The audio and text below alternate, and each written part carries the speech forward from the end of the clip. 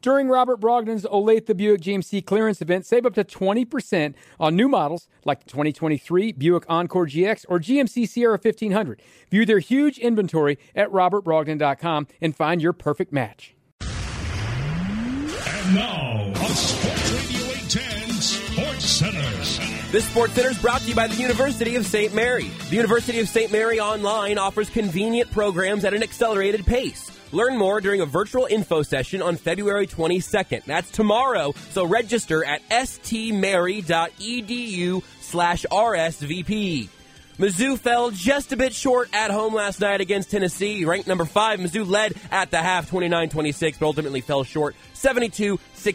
Mizzou still winless in the SEC. Meanwhile, Eric Hosmer has announced his retirement after 13 seasons, 4 Gold Glove Awards, a Silver Slugger Award, and the World Series right here in 2015. In other Royals news, they have a jersey patch sponsor this year, which makes me mad. It's Quick Trip, which makes me happy. We're all conflicted. We'll talk to Mick Schaefer about that at 1. But coming up next, Sam Monson of Pro Football Focus to look ahead to the NFL offseason. I'm Joshua Briscoe. This is Sports Center.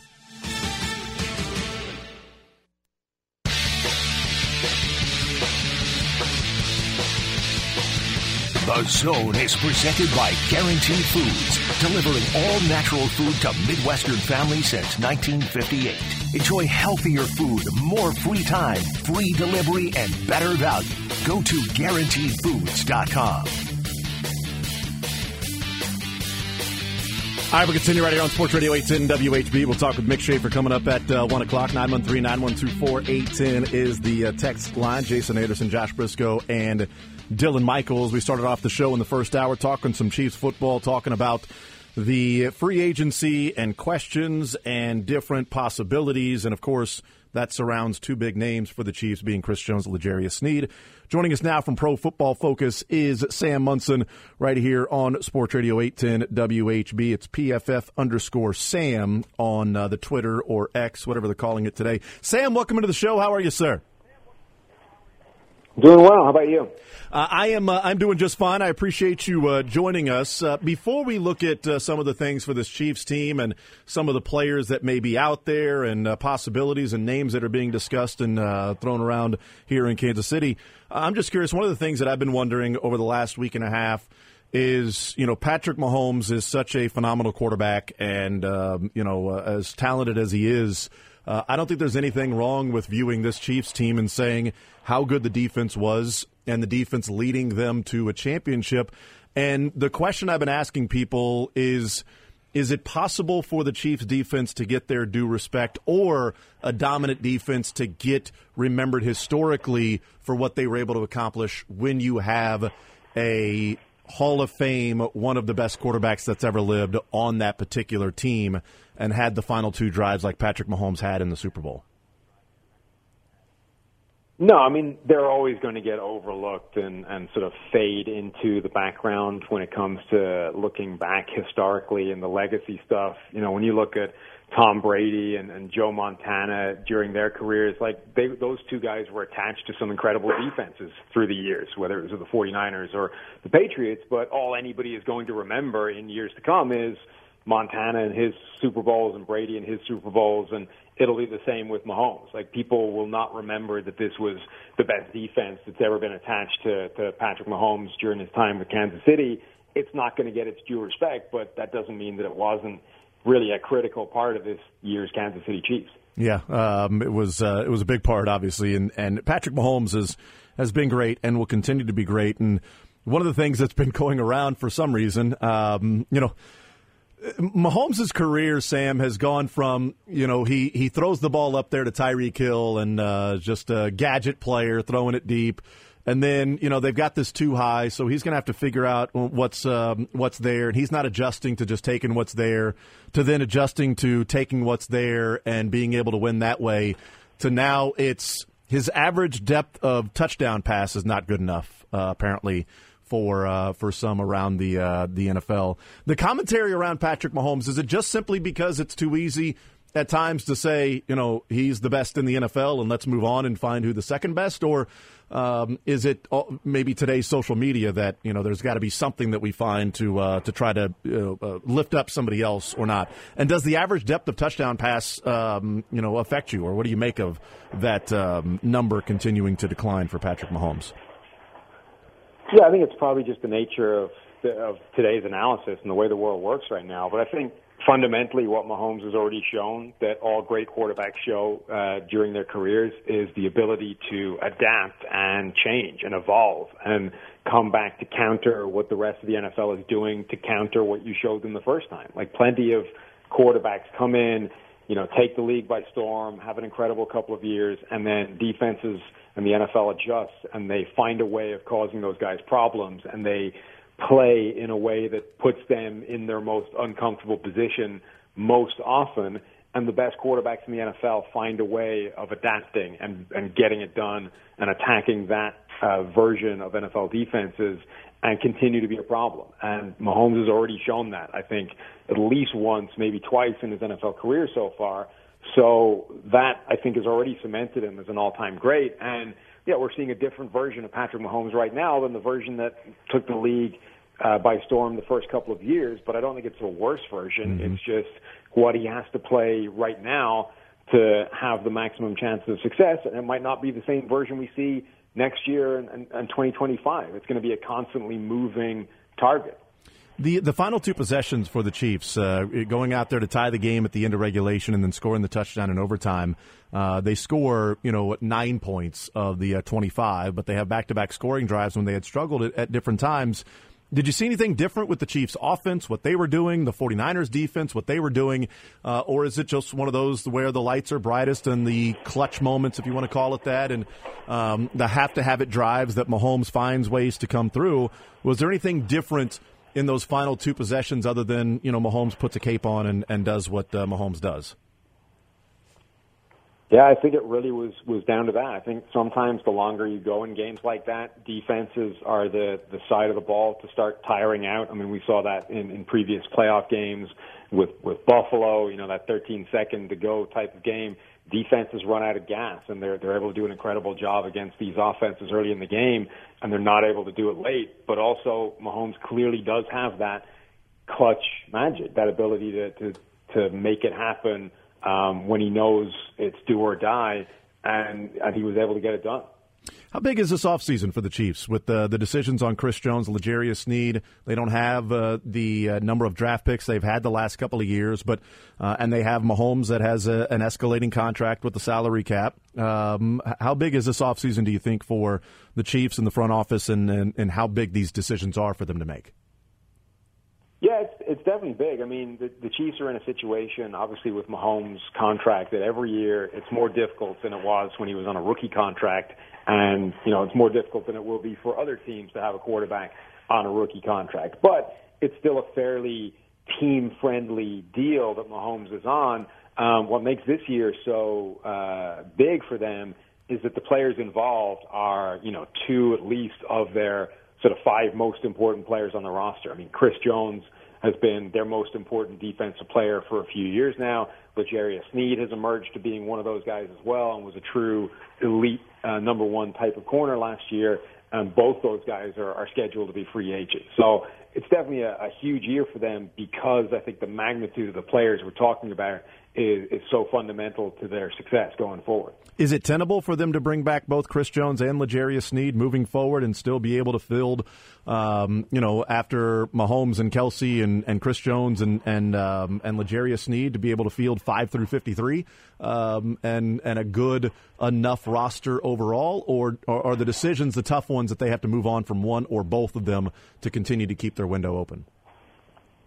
I think they could do it. It would be stretching it, and it would absolutely be sort of pushing the boundaries of that. But, when you start looking at teams like this, contending teams with a quarterback on a big second contract that's earning a ton of money, there's only so many salary cap dollars to go around, albeit an inflated number every year. It's only going upwards. Mm-hmm. But generally you look at these teams and you say, there's probably 5 or 6 guys that you can pay top of the market money to on your roster, and then that's it. That's the end of the big deals, and everybody else has got to make do with the remainder of the salary cap pie.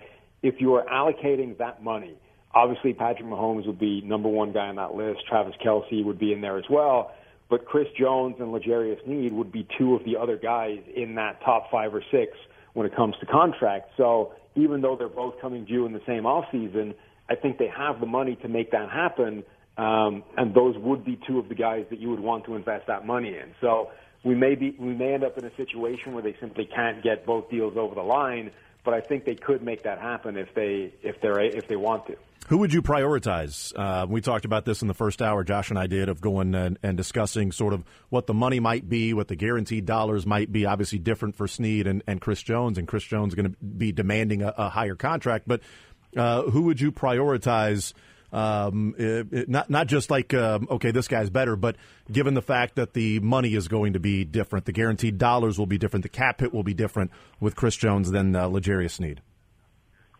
I would prioritize Chris Jones. I think he's arguably the best player at his position in the NFL, has been for a couple of years. The impact that he makes, the ability he has to come up in clutch moments himself, almost a defensive version of Patrick Mahomes. He seems to be able to determine throughout the game when is a critical third down situation. Here's where I'm going to move out over the right tackle, run him right over and get a sack. It's invaluable. And the gap between him and the next guy on the roster, certainly, but even in the sort of available alternatives, I think is huge. Whereas with L'Jarius Sneed, as good as he's been, Trent McDuffie has shown that he can kind of replicate a lot of what L'Jarius Sneed brings to the table. And while you would absolutely rather have both of them than only one of them, if you had to move on from L'Jarius Sneed, I think you would have a lot of confidence that McDuffie could step in, be that guy, and then, backfill from the draft or lower down the depth chart in a way you simply can't do with Chris Jones. Yeah, I'm with you on that. And one of the examples that I would use is that final play of regulation in overtime. L'Jarius Sneed was on the field, and Juwan Jennings had a touchdown. If it wasn't for Chris Jones, for some reason not being blocked, but for them not blocking Chris Jones and him coming through and getting the pressure on Brock Purdy as quickly as he did. And we've seen him close out games a lot, like the closer in the fourth quarter and making sacks and tackles and getting his team off the field. That's one of the reasons why, I'm with you with Chris Jones. It's going to be more money, and he's older. But the Chiefs have thrown some numbers at the defensive back position. And I wonder if, moving forward, if they look at it and say, Chris Jones is our force multiplier, and, we can find some guys to fill some other spots. We've got Trent McDuffie, and we've got some depth there. And that depth becomes better if Chris Jones is there on the defensive line and we're pressuring the quarterback, as opposed to the depth and the guys in the secondary covering aren't as great if the guy's got 5 or 6 seconds to throw. Yeah, it's a symbiotic relationship, coverage and pass rush, but I think Chris Jones has shown that he has an incredible impact on the entire defense, and that ability he has to dial up pressure and big plays at the most critical times, I think is absolutely real. The way he has the freedom to move along the defensive line, find the favorable matchup, and, just show up when it's 3rd and 10 in a critical game situation, I think he is a proactive force on the offense in a way that Sneed or McDuffie or anybody in the secondary just isn't. They're more reactive, sort of passive parts of that might have a big play at the right time, but Jones is able to dictate that in a way that the secondary isn't. Does their team become better with a force multiplier like Chris Jones there in the middle of the defense, or does the defense become better if there's no negative player? There's no hole that's there on the defense, and you just simply have representative players across the board, some better than average, some just average. What's a better way of building the defense? What's a more productive way, an efficient way, do you think, in the mind of some of these defensive coordinators, in your mind, of building a defense? Having a Chris Jones there and having a couple of other spots that are just negatives and you got to hide that guy, or if you got to take Chris Jones away and put somebody in there that is good or better than average, but you don't have just a zero result, a weakness player out there that teams can pick on.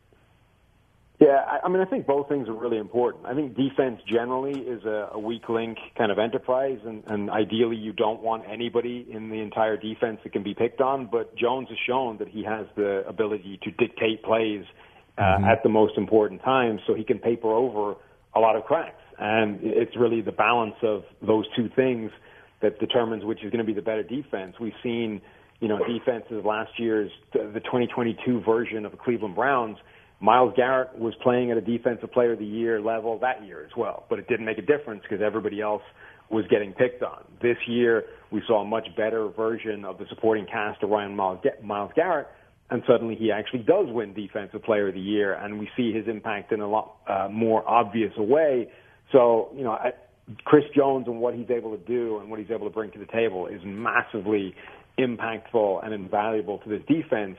But if you erode the talent around him, there will be a tipping point at which level that it just doesn't make a difference. There's too many weaknesses and too many gaps to attack that even a guy as good as Chris Jones can't offset that by himself.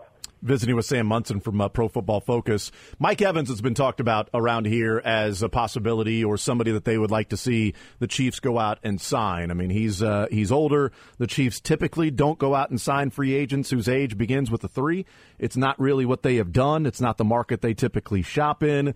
There are, wide receivers out there like T. Higgins and Michael Pittman Jr., Mike Evans, I mentioned. Marquise Brown has been talked about. Calvin Ridley, is 29 years old right now.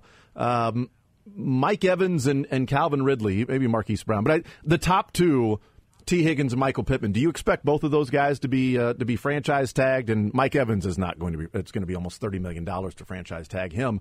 That's not going to be the case. But is Mike Evans the best that may be just an absolute free agent, unrestricted free agent out there on the market for the Chiefs? Yeah, I think that's probably true. I think Higgins and Pittman are probably getting franchise tagged, and Mike Evans at least should be available on the open market. And I think if he is, he's the best option that will be there. I think Mike Evans would be a fascinating addition to the Kansas City offense. The one thing that I think Mike Evans would be characterized as is incredibly reliable. I mean, he's got obviously that streak of 1,000-yard seasons to start his career, but he's always there. He's always reliable. He's got size, speed. He's got more ability to separate and get open than I think people give him credit for because of the size and the sort of contested catch skills that he brings to the table. But, the Chiefs have not necessarily had a history of receivers like that being paired with Patrick Mahomes. And I'm all for simply changing up the options that Mahomes has in any given season because I think that probably aids in that evolution of his game that we talked about before.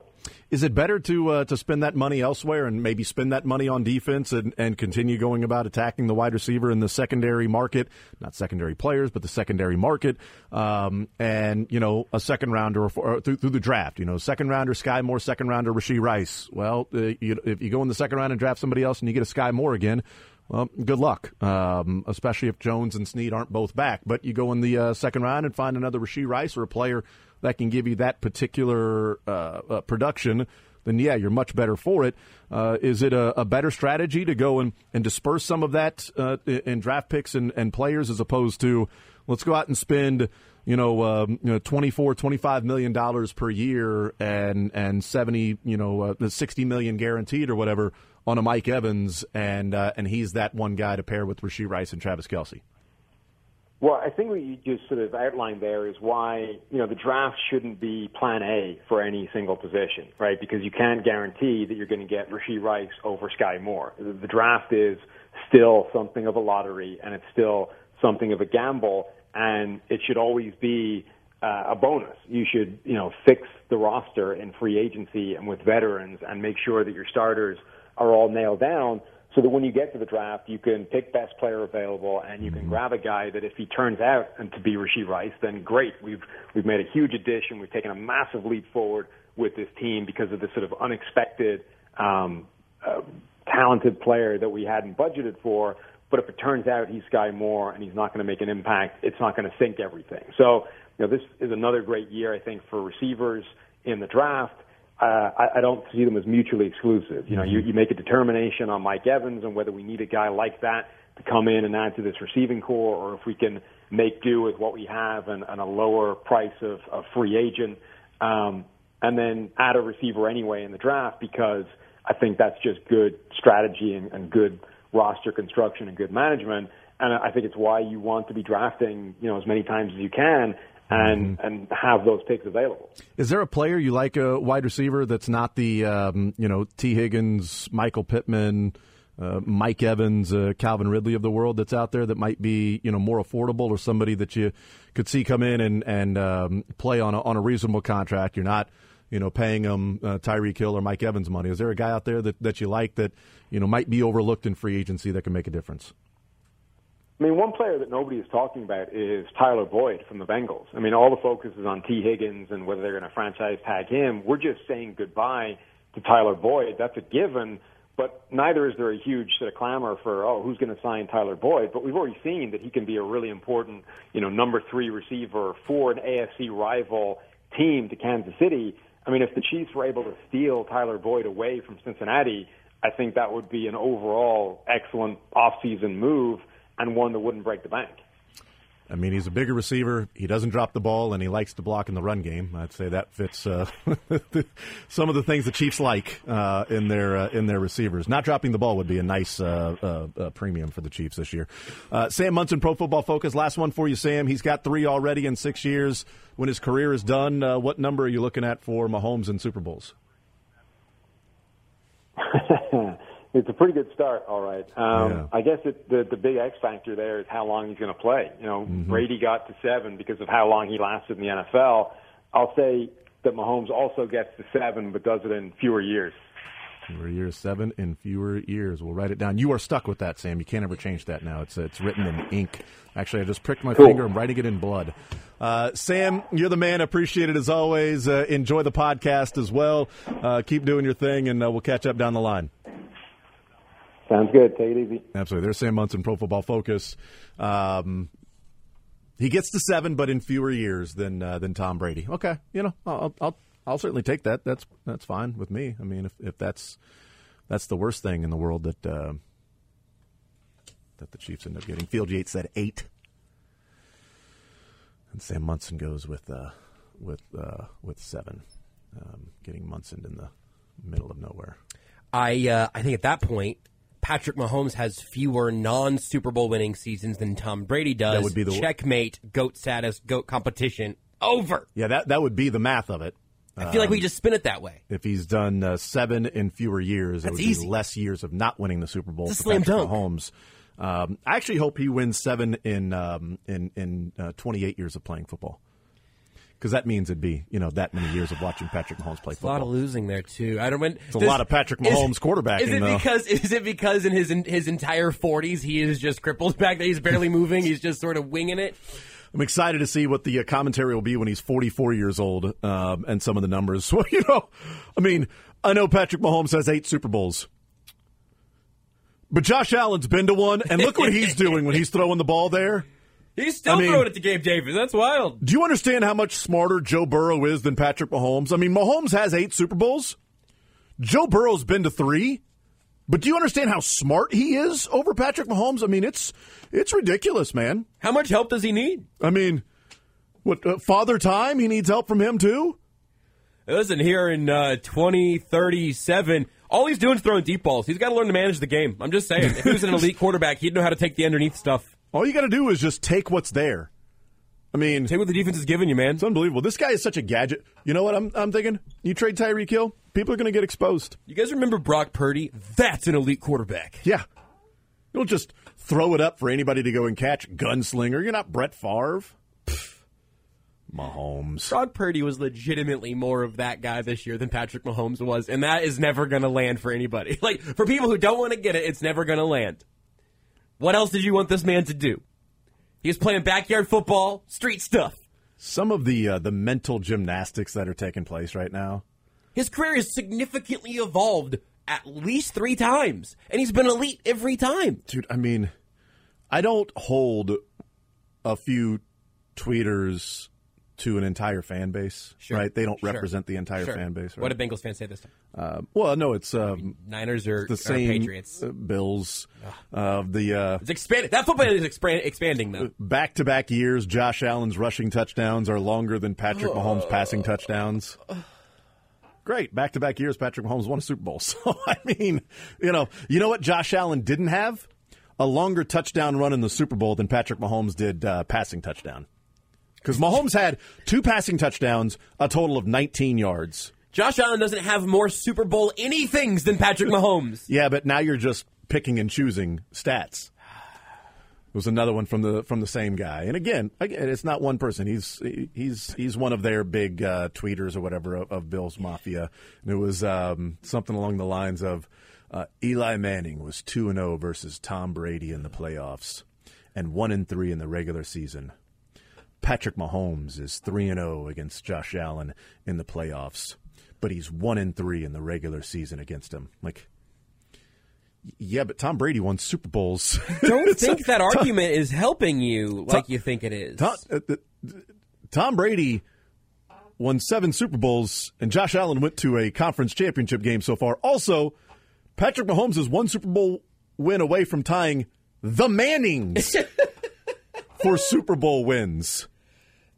The Manning family. We have all of this here. I'm preaching into the choir, but it's funny. It's insane that there are people who are trying to do statistical gotcha with Patrick Mahomes when we all watch him play football. We've all seen it. I mean, this isn't. No one's like, well, let's do the advanced analytics on Mahomes. Watch him. I'm getting choked up just thinking about it. Absolutely.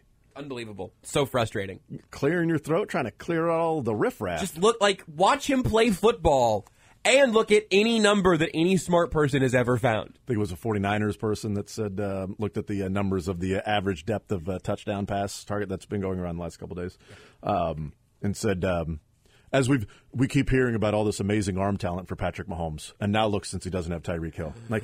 Did you see the one that I tweeted about? The hold on. Screenshot about arm talent? talent? You're a 49ers fan, tweeter, and in the game against the 49ers, he was rolling to his left, didn't come to a complete stop, threw back to his right, 55 yards in the air, 55 air yards from where he threw it to where McCole Hardman caught it, and you're looking at the average depth of touchdown passes and saying that's the arm talent. Here's the thing.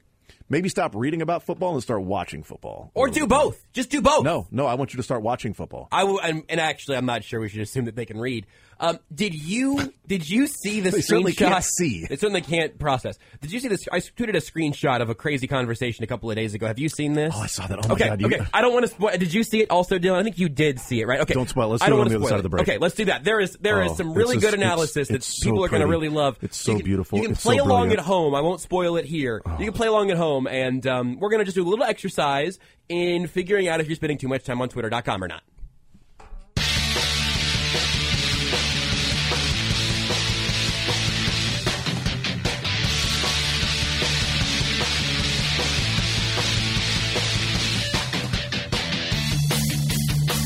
Nine 912-410 text line. We were talking about Anthony Rendon in the previous hour. Text says, I get it, but good grief. What a spoiled player, completely out of touch with reality and baseball fans.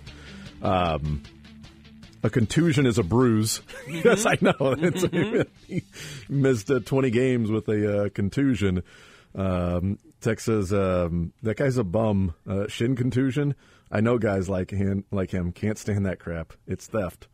Yeah, I mean, again, it's is it a priority? Do you want to be there? Are two different things. Two completely different things. A priority versus the priority. Yeah. There's wiggle room. And look, man, my main priority in my life is my family. Sure, how dare you? How dare you? We'll see, and that's where it's getting conflated. But no, that makes sense. It's getting conflated. That makes sense. There were people that came out, and I understand that people came out and were defending Anthony Rendon, and they're like, he's catching too much flack for saying that his family and faith is a bigger priority than baseball. I don't think that. I'm not holding him. I'm not giving him flack because of that at all. No, I'm perfectly fine if somebody says that. What he also said that is being missed is when he said in 2014 he had to do a pro and con of whether or not he still wanted to be in baseball. That was in 2014. Yeah.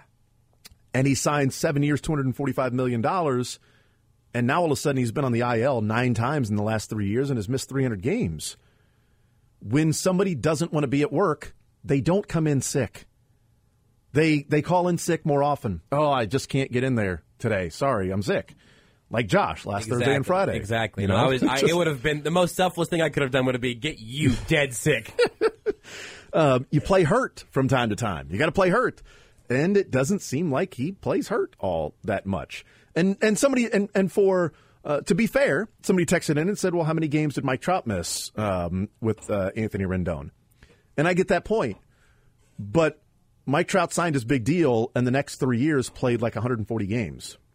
You know, like he has had injury issues. Mike Trout has been an injured player. What I know is Mike Trout saying he would die for the Angels. I don't think he would actually do that. I hope not. But I would say it's not worth it. He doesn't want to be traded. He wants to see the thing through. He wants to stay being a part of the Angels. He wants to see them go out and spend money on a free agent and help build the team because they, couldn't sign Ohtani and all of that stuff. He wants to be there.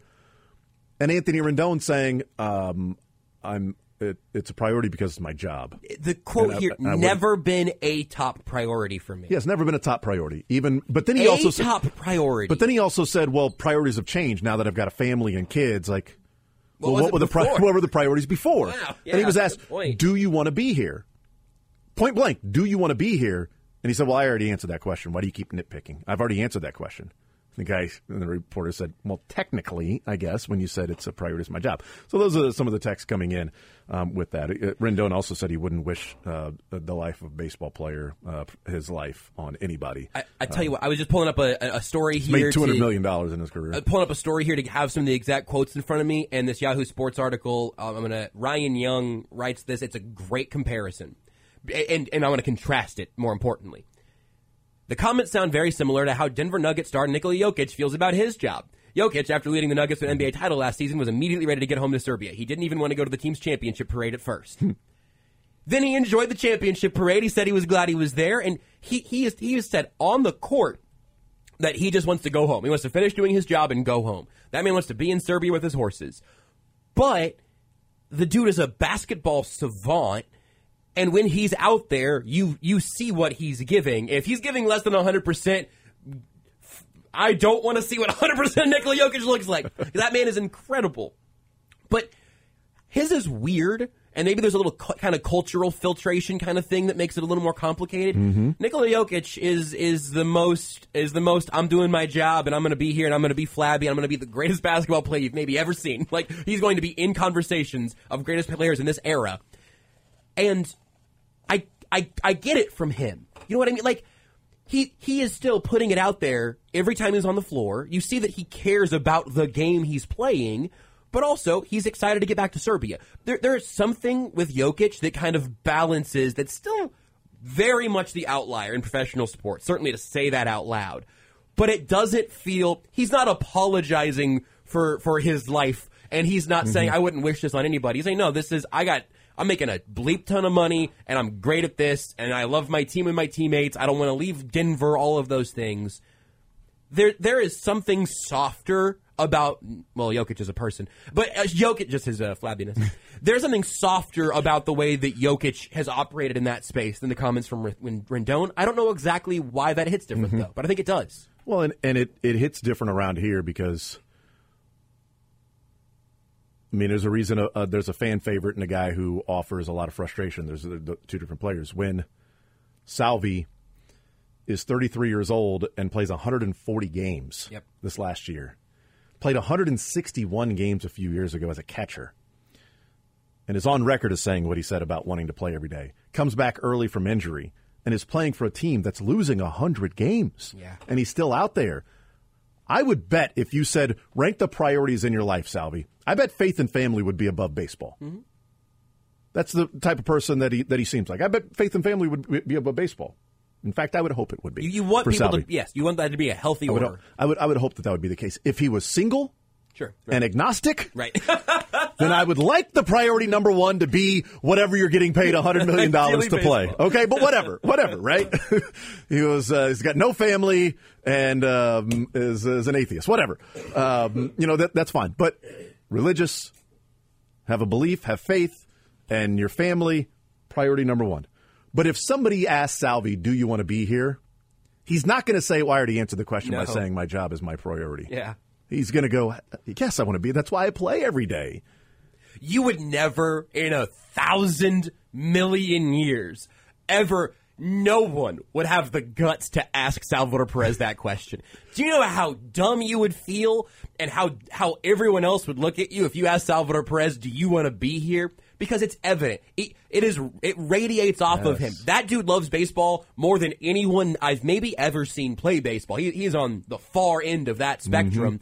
And so there's never any doubt whatsoever. This is what he is here for every day. And he's talked about, like you said, and wanting to be out there for people with harder lives and worse jobs and less money, being there to get some joy by watching Salvador Perez play baseball like that. And that's special, too. Again, Salvi's almost, he may be alone in that. Certainly, he's in incredibly good company. But if there's anything that we can maybe value more in the light of what all the Rendon conversation, appreciate Salvador Perez while he's here.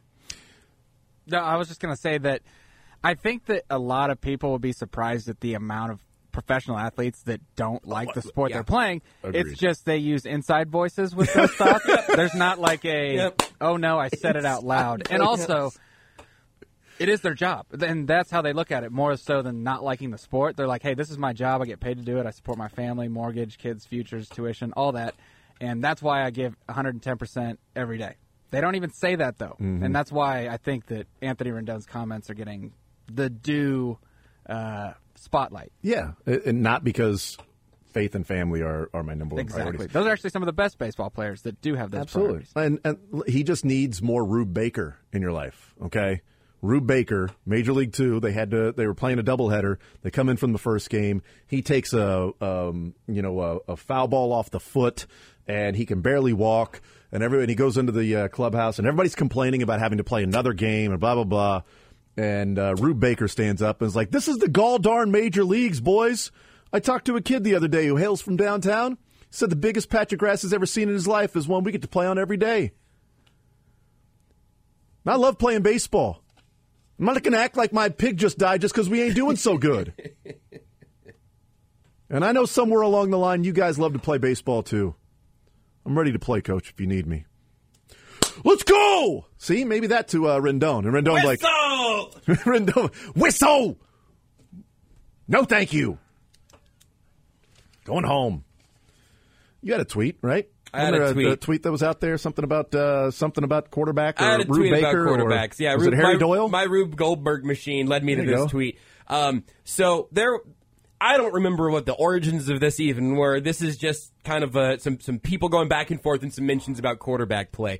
But I'd like to highlight the work of somebody named Slander Season, and boy howdy, prophetic. I'm going to read you a couple of tweets here, and I want you. Total grain of salt, by the way, whatever he says. Yeah. I mean, yeah, we'll get there. Go ahead and play along at home, and I want you, as you're listening, to try to guess the quarterback who is being discussed here by Slander Season. I will play because I'll guess the quarterbacks as I was reading them. As you were thinking in real time. Yep. So he starts, once again, you want to hold him. This is also, we're comparing him to Mahomes. Yep. Once again, you want to hold him to the same standards as a player in better situations. Winning 8 games with a team that gives up 30 points each week is a lot more impressive than winning 12 games with a top 5 defense. Someone replies, you said he's better than Mahomes, you imbecile. That is the reply on this thread that has the most likes. The next tweet, he has more arm talent than him, but they're on the same tier of QB. Okay, Burrow. I'm at Burrow right now. I mean, more arm talent than Mahomes. Oh, I thought he was saying Mahomes has more arm talent than the other person than the other quarterback. So you're going to go Josh Allen as well now? If it's he has more arm talent than Mahomes, then I'll go Josh Allen. Me too. It's Burrow if it's is Mahomes. Yeah, he's saying he is saying the quarterback he's talking about. This tweet seems like it should be the way that you were first reading it. His last tweet completely turns that on its head. So I'm not in Slander Season's head at this point. So therefore, at this point, he could be either the quarterback he's arguing for or Mahomes. I think this is the quarterback he's arguing for. Okay. So that moment you can then say, I'm going Josh Allen. Or maybe like Justin Herbert if you're trying whatever, you know. But at this point, I would say Allen. I thought he was Mahomes, so I was going Burrow. That makes sense. Totally makes sense. Right. Sure. C.J. Stroud's really up and coming. I thought about him in this thread. Absolutely. Then someone else, Wicked King, responds, I really didn't need to see that level of stupidity on the first official Sunday with no NFL. And then slander. Okay, final votes, everybody in the crowd, everybody listening right now. Final votes. Burrow or Allen is where I was at. So I know the answer, but Burrow or Allen is where I was at because those would make the most sense for anybody with common sense or a sense of what the NFL football game looks like or what a good player looks like. Slander season dismounts with, if you think Mahomes has more arm talent, you're wrong. Carr can make every throw Mahomes can, but Mahomes can't make every throw Carr can. You're right. Mahomes does not make all of the throws Carr does to the other team. Somebody pointed out that, no, Patrick Mahomes has never thrown the ball away on 4th down, which is something that Carr did last year. Oh, my God. If you think that was an M. Night Shyamalan twist. Absolutely. Absolutely. Because after that, we all saw dead people in this person's tweets. Because there were just skull reactions with that. Like, I'm dead. I just, really? You're arguing that David Carr, I don't care if you're arguing Derek or David. Either way is fine. Either of the Carrs, okay? You're arguing one of the Carr brothers. I think there's a Darren Carr. David, Darren, Derek. Diners, drive-ins, dives. Daniel Carr. Rolling out. Lloyd Carr. I don't care. Carr. Name any Jimmy Carr. So here's where I think this can be an informative lesson for our offseason. Uh-huh. You will get into Twitter arguments if you are on Twitter. What? You will see bad takes on your TV if you watch TV. But there are people out there who are arguing that Derek Carr can make every throw Mahomes can, but Mahomes can't make every throw Carr can. Keep that in mind, Chiefs fans, when you're arguing with the dumbest people in sports. Keep that in mind this offseason because you don't need to win every argument because some of the people you're arguing with have already lost to themselves. I have deleted, if I go to my deleted tweets right now. Well, you can see your deleted tweets? You could, or your drafts, I mean. Oh, okay. I have deleted, but then put them in drafts. Excellent. Just in case. Yes.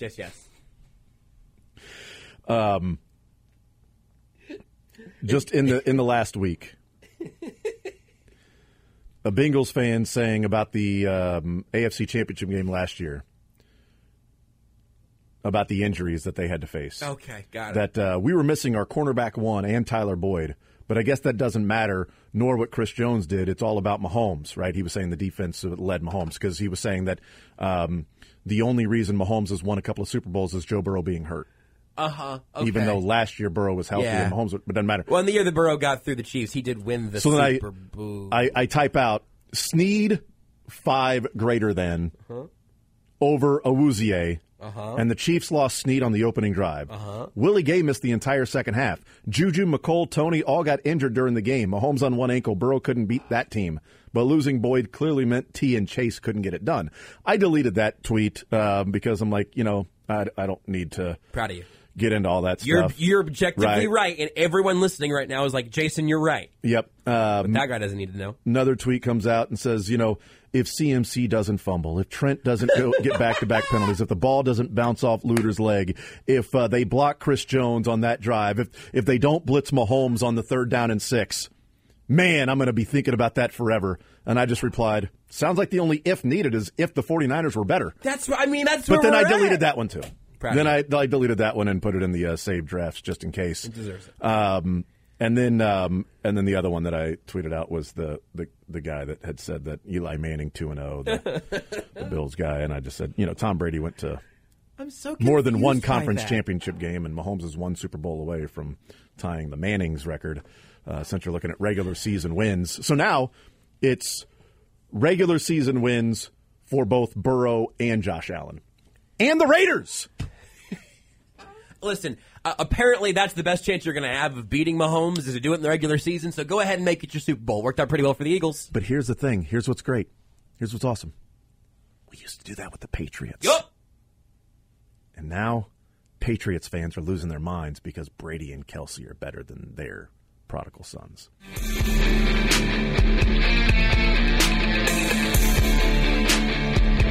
Don't be a dummy. We need to issue a correction.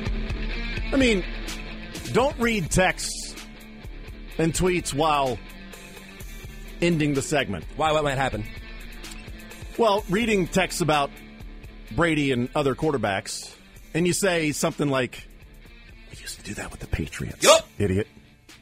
And now, Patriots fans are losing their minds because Brady and Kelsey are better than their Mahomes sons.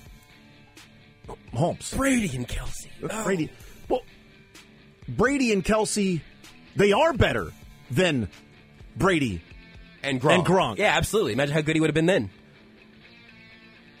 But Patriots fans losing their minds.